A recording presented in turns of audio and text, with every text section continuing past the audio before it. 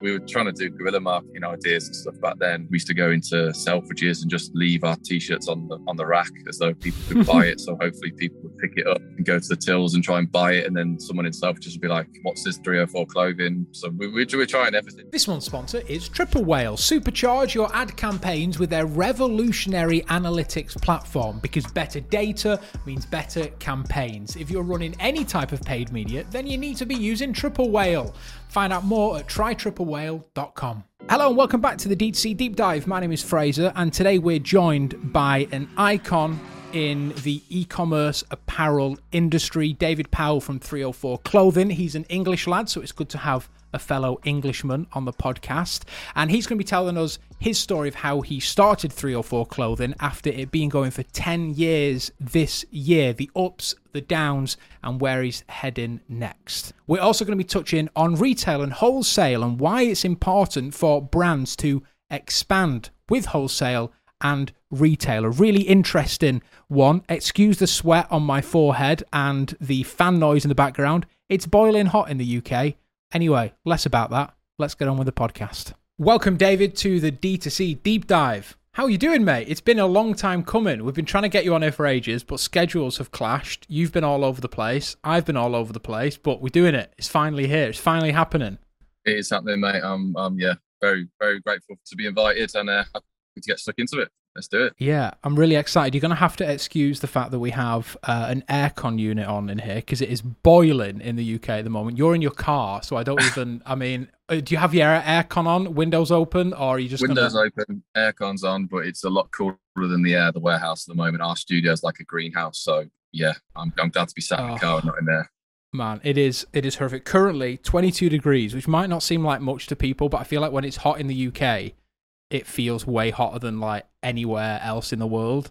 I don't know why this is a thing. Actually, we discovered recently we have a longer relationship than we even realized, because maybe like 4 years ago we made you some gifts for your Instagram, like way back.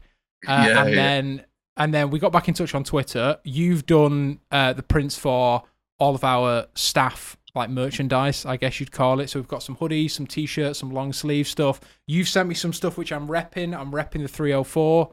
I've got a hoodie which I was wearing as well. Yeah, happy days. Yeah, definitely not a hoodie today. So for people that don't know who you are, have never heard of 304, give us your story. Let's talk about it, and then we'll go in depth after that. Okay, cool. So Whistle Stop One is, I'm the co-founder. We started the brand 10 years ago. I studied architecture at University of Liverpool. And the sort of the idea behind 304 and why it started was just, we had like a core group of friends that we all, I don't know if you've been to university, but like it's a very it's a little bit entrepreneurial, that you work in crazy hours. You're in a real group of people that are sort of doing the same thing. And after university, we were just like, we kind of wanted to carry it on, the 9 to 5 of working in an architectural studio, and my two business partners at the time working as a physio and in a pharmaceutical company. So they weren't that exciting, if I'm honest with you. We just wanted to do something outside of the 9 to 5 hours, and we just stumbled across sort of clothing, really. It was never pre-thought out or a premedicated business idea or brand idea. We stumbled across it through Tumblr. Tumblr was probably the social media at the time. It was quite big. I remember. Yeah. I remember the Tumblr days. Yeah. So I got a little bit obsessed with Tumblr. Saw a vest that I really liked. Couldn't find it anywhere. It's not like you're scanning an item in a shop these days and it tells you where to buy it from. It was like, where on earth can I get that vest? So we just made it. And then 10 years fast forward, here we are, sat in my car doing a podcast with you, and the brand's turning 10 years old in August. So yeah, that's a quick 10 years. Yeah, and I mean, you've had a pretty crazy 10 years, and we'll speak about that a little bit further, from like your warehouse burning down and you basically losing everything and have to kind of start over again. You're stocked in some massive retailers, Asda, ASOS. Like, you know, you're no longer a small fish in the pond, which is making clothes for you and your mate. So like, what would you say has been the biggest change for you from going from that core group of mates making clothing for yourself basically and a few friends to now having, you know, a clothing line which is worn by, thousands of people. The initial sort of like quickening up of the brand was influencer marketing back like 6-7 years ago. And when it went from just us getting messages from friends being like, oh, can you make me the one-off vest or the vest for the weekend? And we were getting like 10, 15, 20 orders from, say, Australia, and we had no idea who they were. Mm-hmm. It was that moment where we were like, hold on a second, we're actually starting to get more sales now away from family and friends. And we sort of, the light bulb moment sort of came. We're like, okay, well, maybe this could be something. We didn't think it'd be a business or a brand, because at the time when we started, bedroom brands and stuff weren't really a trodden path. There was no one else that we could look at and go, okay, we'll say this brand's done that, let's follow their footsteps. Because 10 years ago, Instagram wasn't even around. We were really early to it, so we had to sort of learn on the job. But yeah, I'd say that was the initial turning point, was when that switch happened from friends weren't buying it as much, which at the beginning it was a great support for us. Our friends were purchasing, family and stuff. And then I'd say phase 2 would be maybe 6 years into the business, when it was self-sufficient enough for myself and Sean to be full-time in the business. But we were like, well, where could we take this to? Where could it go to next? Could we look at getting staff in, scaling it, trying to approach these retailers that in the past, when we'd had conversations, we weren't really set up to do it. Like, I think we had a conversation with Selfridges in our second year, and I was a bit of a rabbit in the headlights. So I didn't really know. And some of the questions they were asking, I didn't know what they were asking me. So it was a bit of a steep learning curve in that sense. But yeah, I'd say there's the two moments in the business that really changed it. I have a co-founder as well, and I think the moment where myself and my co-founder Nick could finally take a full-time wage, and we had a contract that was in place that would pay us, that was like the biggest point. And we were like, hold on, we can actually do this as a job, and it's no longer just us messing about in our bedroom. Yeah, it's a little bit security, isn't there? Yeah, it's definitely the coolest moment of running your own business, where you can actually afford to pay yourself. And then as soon as you can start to pay other people, it's insane. So you mentioned a little bit then about influencer marketing. Influencer marketing has changed massively from when you started doing it. And because it's 10 years since you've been going, you've been posting some of like the old photos of celebs wearing your clothes and stuff. Let's talk about that, like early days of influencer marketing, what it was like for you, like how that impacted your business, because that must have been massive. Because I feel like you must have been one of the first brands to have celebs wearing your stuff, and then people buying it because of that. Yeah, for sure. It was never pre-thought out. I think I heard Ben Francis say the same thing, that it didn't have a tag of influencer marketing. It didn't have a tag of gifted collaborations or anything like that. We were selling clothes, and at the time people were trying to grow their Instagram pages, again, not knowing what they could be. But we had people from One Direction, X Factor, some of the biggest influencers around now were wearing it back then when they were relatively small. But even when they were small, they were getting crazy ROI for us for just sending out a free vest. And yeah, the landscape's changed massively now, but it still works. But I think now you have to put a lot more time and effort and sort of thought into it. Back then, it was as simple as someone who was relatively aligned with what we were selling. Say we had a vest that we used to be quite slogan based. We had one that said strictly house music on it. Simple, just a slogan. We sent it to some DJs in Australia. They wore it at a festival behind the DJ decks. Next day we woke up, we had like 35 sales, which again, It's not hundreds, but back then we were only getting 1 or 2 sales a day. So we were like, what on earth has just gone on here? So it was great. It really kicked us forward. It sort of gave us the kick up the bum to say, hold on, you're actually making clothes here that people quite like, but we didn't understand how to get it in front of people. So again, Facebook ads weren't around.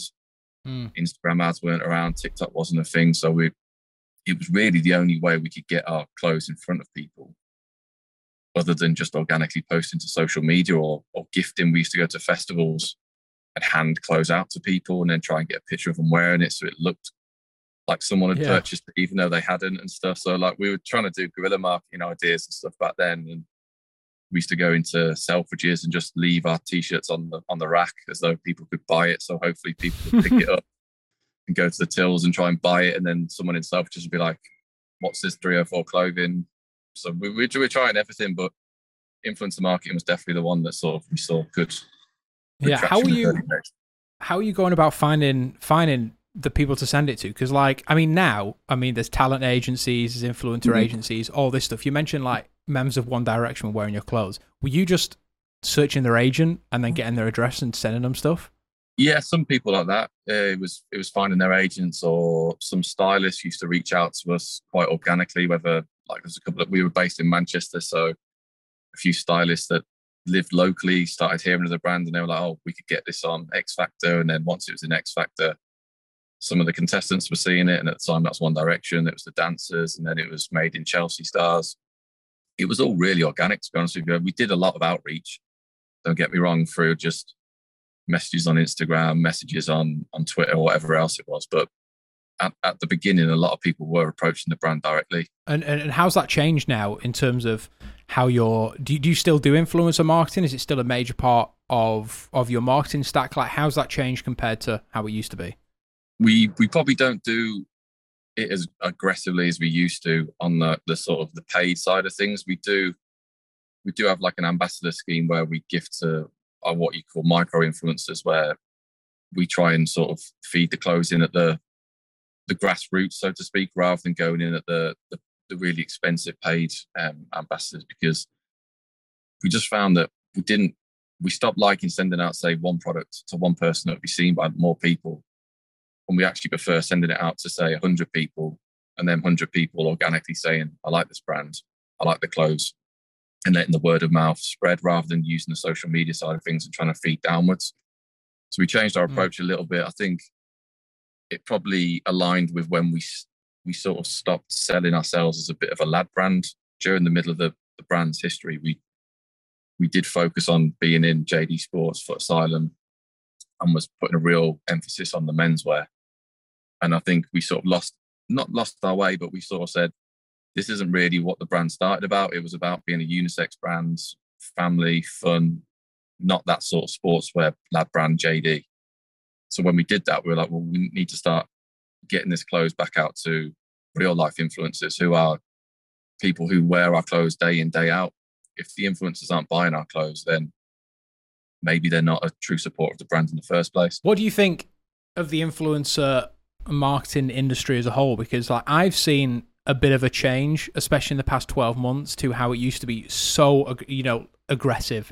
Everyone was doing it. It was the only thing that people used to speak about. Whereas now I feel like, especially with the rise of like user-generated videos, where people are less bothered about, who's making it and more about the actual content which is coming out of it. Do you think influencer marketing as an industry is taking a bit of a dip that it won't recover from? Possibly, yeah. Possibly. I think, like you said, the user-generated content is really good for brands and businesses in terms of showcasing the product, which I think maybe the users are probably more interested in now, seeing actually the functionality or the positives of the product, rather than just seeing said Love Island star wearing it in front of their staircase or in front of a car, which maybe 2-3 years ago, which it did work for 304. It's worked for tons of other brands. I'm sure it still does for some brands, but I think the customer base isn't as bothered by it. It's not as affected by it anymore.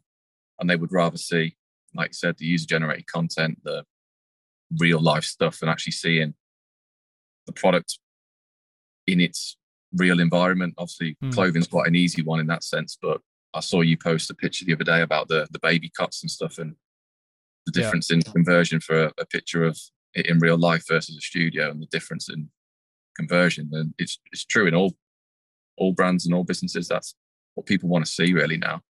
I think influencer marketing in general, like obviously Gymshark are the kings at it really, but there's a long-term partnerships, which I think if you're going to do it, you've got to do it that way really.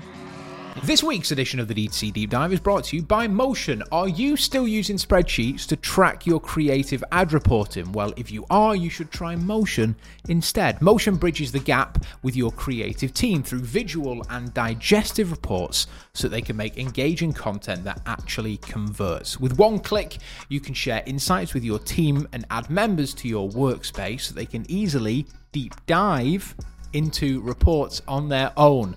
Motion makes it super easy to identify key drivers for performance and helps eliminate the guesswork in the creative production process. Join the 500 plus teams like Huel, The Ridge, and Foxwell Digital in using Motion to improve their ad results. Say goodbye to creative fatigue and try Motion for yourself with a 14-day free trial at motionapp.com.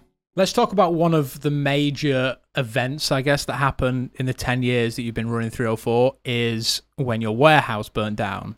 And I mean, for anyone, I mean, if my office burned down like that, like, I don't know what I'd do. Like, I mean, we have all of our camera gear here, we have our computers, everything. For you, it was your stock. It was the thing that you're making money from, right? Like, what was that like? Like, tell us that story. That was wild. We had just made a huge business decision to do our first hire.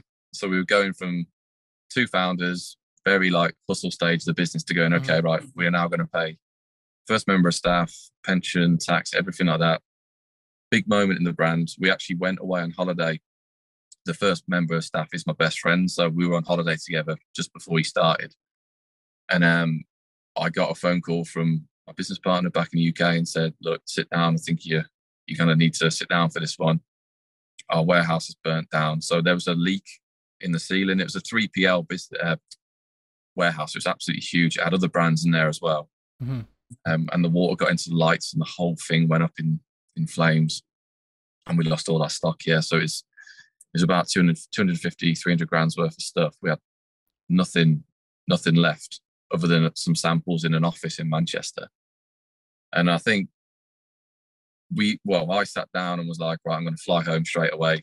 We need to do something. Mm-hmm. I sat down and thought, right, I need to fly back to the UK and start doing something to fix this issue. Mm-hmm. But my friends actually sat me down and said, look, you're probably going to be a lot more good for the business if you just take a day, think about things, come up with a plan, and then attack it, rather than going back in your emotional state of like, what on earth are we going to do here? Yeah. So yeah, taking that 24 hours was key. And then we had a conversation with John, who was the staff member who we were hiring, Sean, and we just said, look, we can either call it a day now and just leave it. There'd be no shame in doing that, because this is a massive event that would probably finish most businesses. Or we'd give it a massive push and say, right, this is a bit of a reset for the business, as for the brand, and let's give it a go. So we actually did a rebrand. We went from 304 hashtag to 304. We had a new website built. We spoke to all our suppliers and said, look, we're not going to be able to afford to pay for any of this stock that's currently on the way, or any of the stock that we've just purchased. Will you support us? Will you get behind our new vision of like resetting the brand? And to be honest with you, some of them said yeah. So I think that goes back to like sort of myself and Sean and the relationships we built with our suppliers, that they supported the vision and they built into it as well, and sort of thought, okay, these guys are serious now. And yeah, we said we're going to give it a go, and we just got stuck in straight away. We got the website live within 3 days again. We had print on demand going in the UK within 2 days. So all the customers who were like expecting X order, we contacted them and said, look, this is the situation, as honest as possible. Well, your stock's burnt down. We can offer you this replacement instead. Do you want it? And I'd probably say like 90% of the customers said, send it me whenever you can. Don't worry about it. We're supporting 304. And that was another bit of a moment where we're like, oh, our customers are really behind us here. We've built a community that they weren't just buying a new t-shirt, they were supporting 304, the business and the brand. And from that point onwards, we've not really looked back. It's been tough. Don't get me wrong, because obviously the financial implications of that happening has been really hard to navigate. But the brand is a lot stronger, the community is a lot stronger on the back of it. So people have asked, would you change it? And I say now, no, I wouldn't. I'd probably do it all over again, because I personally and the brand are a lot stronger because of it. Yeah, amazing. I think a lot of the time these massive, problems or, things like that happen in our business definitely, change things. I can think of multiple occasions in Fraggle where we've had things go completely belly up, and it's normally ended up for the better, and it's almost like something is kind of guiding you in that direction. So in 2019, you launched on ASOS, which for any of our, I'm not sure, ASOS in the US? They do ship in the US, yeah. They do ship to the US. Nordstrom, yeah. Yeah, so it's, I mean, that's like the main place that I get most of my clothing from. It's like the easiest way to buy clothes online. And you launched on ASOS. I'd say it's the biggest clothing retailer. Why did you choose to partner up with ASOS and not just focus direct on DTC through the 304 website? Couple of areas to the question. We sell men's, women's, and juniors, so there's quite a lot of scope in the brand, and at times it's quite hard to get all those messages across to all the target markets, essentially. So we were thinking, well, we're either going to have to keep ramping up our spend on ads to try and approach men's, women's, juniors, families, because we sell so many SKUs, or we can partner up with certain retailers who will essentially indirectly they compete with your sales because they're both online, but you would reach a wider audience, which in turn, obviously when you go on a stockist like ASOS or whoever else, you don't put your full SKU list on there. So you're sort of hoping that it goes into the cost of acquisition, that someone will buy an item off ASOS, really like it, then be like, oh, this brand's really nice. Let's check their website out, go onto the website and see how you've presented your website, the story of the brand, the staff, everything that goes behind it, and sort of invests in the brand and then becomes a fan, and then will eventually purchase directly from your website. So that was sort of our tactic with it. And we've partnered with quite a few retailers over the years in different countries. And they've always been successful for us. We always see the direct traffic coming to our website from them areas or from them countries. So it's something that we're always going to have in our business plan, to partner up with different retailers as we go forward. Yeah. Do you think it's a major thing that other kind of online fashion retailers should look at? I'm sure there's plenty of people that want to get into this industry. Maybe they already have a fashion brand which they're thinking about, maybe taking it to a stockist. Do you think that should definitely be part of everyone's play? Yes and no.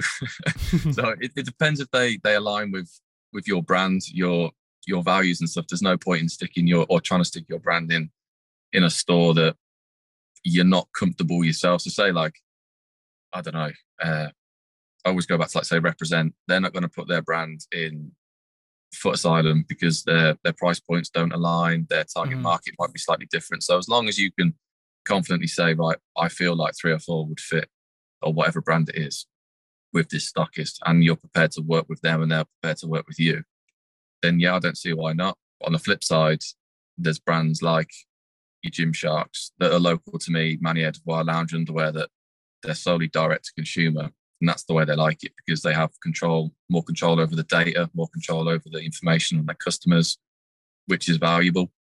But it really depends on the brand, depends on the owners, depends on the strategy. We quite like it because we get to reach a wider audience than we would if we just stay direct to consumer. But we've gone through periods where we haven't done wholesale for a couple of years at a time. So I would definitely say try it. Yeah, and one of the other retailers that you were in, which actually took me by surprise, to be honest, when I saw you in there, is Asda, which for US listeners is Walmart, right? I think. Yeah. So you're in Asda, which I'd say is like one of the biggest supermarkets in the UK and in the US as well. Like, what was the decision to go into Asda? Because you mentioned there about making sure that they align with who you are as a brand and making sure that you can both work together. What was the reason for going in Asda? Asda was an opportunity came up sort of during COVID, when obviously the retail high street was really struggling in terms of people weren't allowed to go there, and supermarkets were future proof that customers could always go to a supermarket. So that opportunity presented itself, that we were like, well, we can still allow our customers to see our clothing in real life, even if an event like this was to happen again, which hopefully it doesn't. But then also Asda, I think George itself is the biggest online retailer in the UK in terms of the customer base it actually gets, especially on women's wear. Wow. So we sell 65-70% menswear, and our women's wear is drastically less than the menswear. So we saw it as an opportunity again to try and reach a wider audience on the women's wear side of things, and to continue pushing the fact that we are a unisex brand. So a lot of our stuff is perfect for a lad or a girl to wear. So we just saw it as an opportunity again to reach more people who are in our sort of target audience. Young families shop at Asda, young families shop on 304. So it sort of just made sense at the time. So yeah, that's it really. Yeah, what's your split at the moment between D2C and retail or wholesale? It's probably 70% online, 30% wholesale, I'd say at the moment. And it's usually around there. I think this year, obviously, now COVID sort of nearly finished, a lot more stockists are now starting to have more confidence in buying stock. So we're having quite a good year on wholesale this year. So I'm not too sure what that number's going to finish at. But that's probably about that. You are seeing this move at the moment from people, a few years ago, fast fashion, Pretty Little Thing, that, and still are some of the biggest retailers going. And there's this idea of kind of throwaway fashion, right? You're buying a shirt for £3, whatever, and then you're very quickly moving on to the next thing. Do you think now that people are starting to move away from that, do you think it will affect the fashion industry and the way that people are buying clothes? Like, because, you're one of those retailers that isn't like that. You're buying a really good piece of clothing which should last a while, whereas you have other people on the other end of the spectrum. We're already seeing, some brands, going out of business because the industry is moving. Do you think that's going to carry on? How do you think people's shopping habits are going to change? I think so, yeah. I think the fast fashion is going to probably struggle. Not that maybe the big brands, because they can pivot and change their approach, but I think any small to medium sort of businesses that just focus on that throwaway fashion may start to see sales dip. We made quite a couple of conscious decisions over the last few years to try and make sure we stay away from it as much as possible. Is we had a custom builder built on the website, so we wanted to try and educate our customers to have more involvement in their actual purchase, so they can design their own item on our website. So we want our customers to think, well, when they've invested their own time and decision making into it, that they're actually going to keep that item for 3, 4, 5 times longer than just buying the 3 or 4 hoodie that I've designed or someone else has. So that was one of our key sort of, I'd say not tactic, but our decisions to try and keep our customers invested in buying long term rather than short term. Your customer base needs to be as educated as possible on it. So that is the brand's responsibility to tell people about making sure they're making the right decision in their purchases. And I think we're okay placed at the moment, but even businesses like ours will start filtering across even further, that there's regulations coming in place that we all need to hit within certain times to make sure that we're doing everything we can to try and be as sustainable and environmentally friendly as possible. I love the idea of the personalized clothing that you do. Yeah. I really wanted to chat about that. Do you think that's like, I mean, I don't know any other clothing brand that does that, because that's like print on demand. Like that's exactly what that is, right? And you mentioned that you started to do that after the warehouse. So, I mean, do you see many people coming on customizing their own piece of clothing? And do you, when they make things, do you go, oh, that's pretty good, I'm going to have that, and I'm going to give that to everyone else? Yeah. It has happened, to be fair. We launched a custom builder, I think it was 2 years ago now, and some of the designs that come through are crazy, and we think, wow, this is really good. So we send them a letter and say, like, would you be happy for us to shoot this on our next shoot and launch it and stuff? And some of the customers come back and say, like, they're buzzing with it. So again, it sort of integrates the customer into the brand further, and I love it. I find myself making myself a new t-shirt or a new hoodie from 304 every time we do a new collection drop.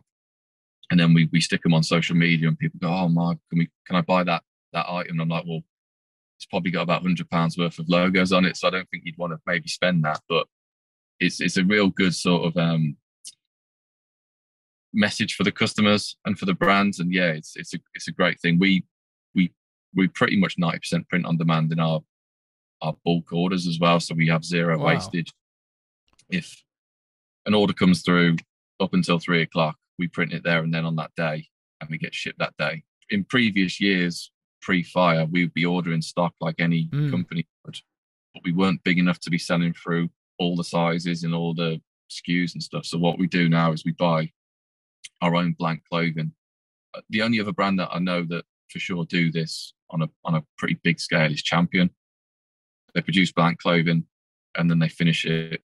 I don't know if you've ever been to a Champion store in New York or London and stuff. No. They're amazing. You go in there, you pick your hoodie, your t-shirt and stuff, and then they have these like custom labs. You go in there and you pick all your logos, and they just do it for you right in front of you. Wow. And that's how the brand started 10 years ago, essentially, on a very small scale, where we'd buy vests from H&M and then print the letters on for our friends.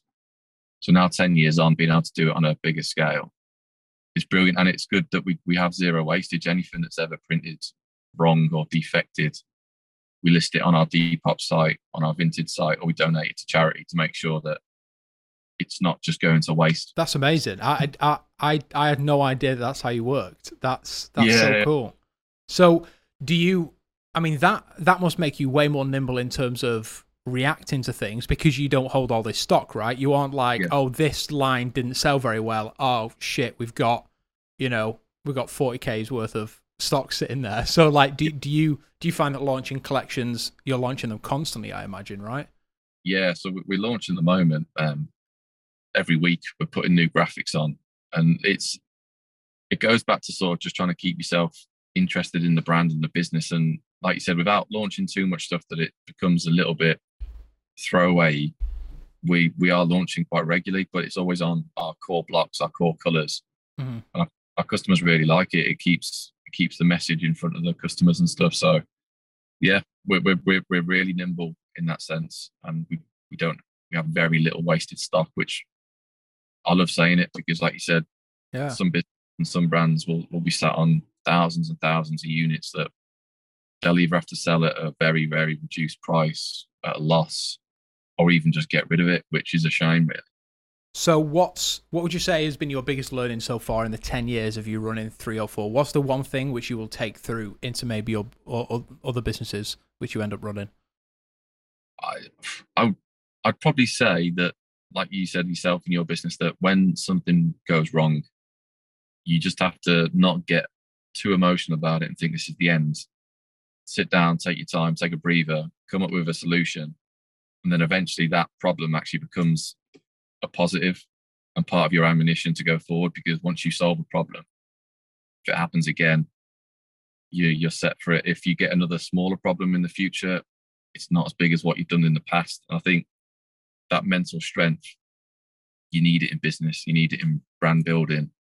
I sort of compare it to running, that if you start running, you always get to a point where you think you're absolutely done and dusted, you can't carry on. And if you do just get in your own head and say, no, I can push past this for 2-3 minutes, it becomes easy again.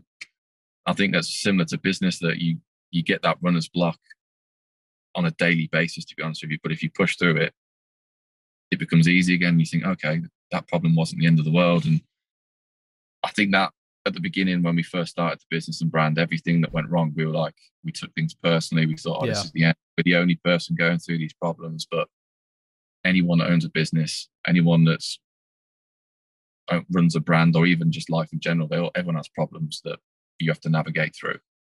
Just try and get that mental strength to do it.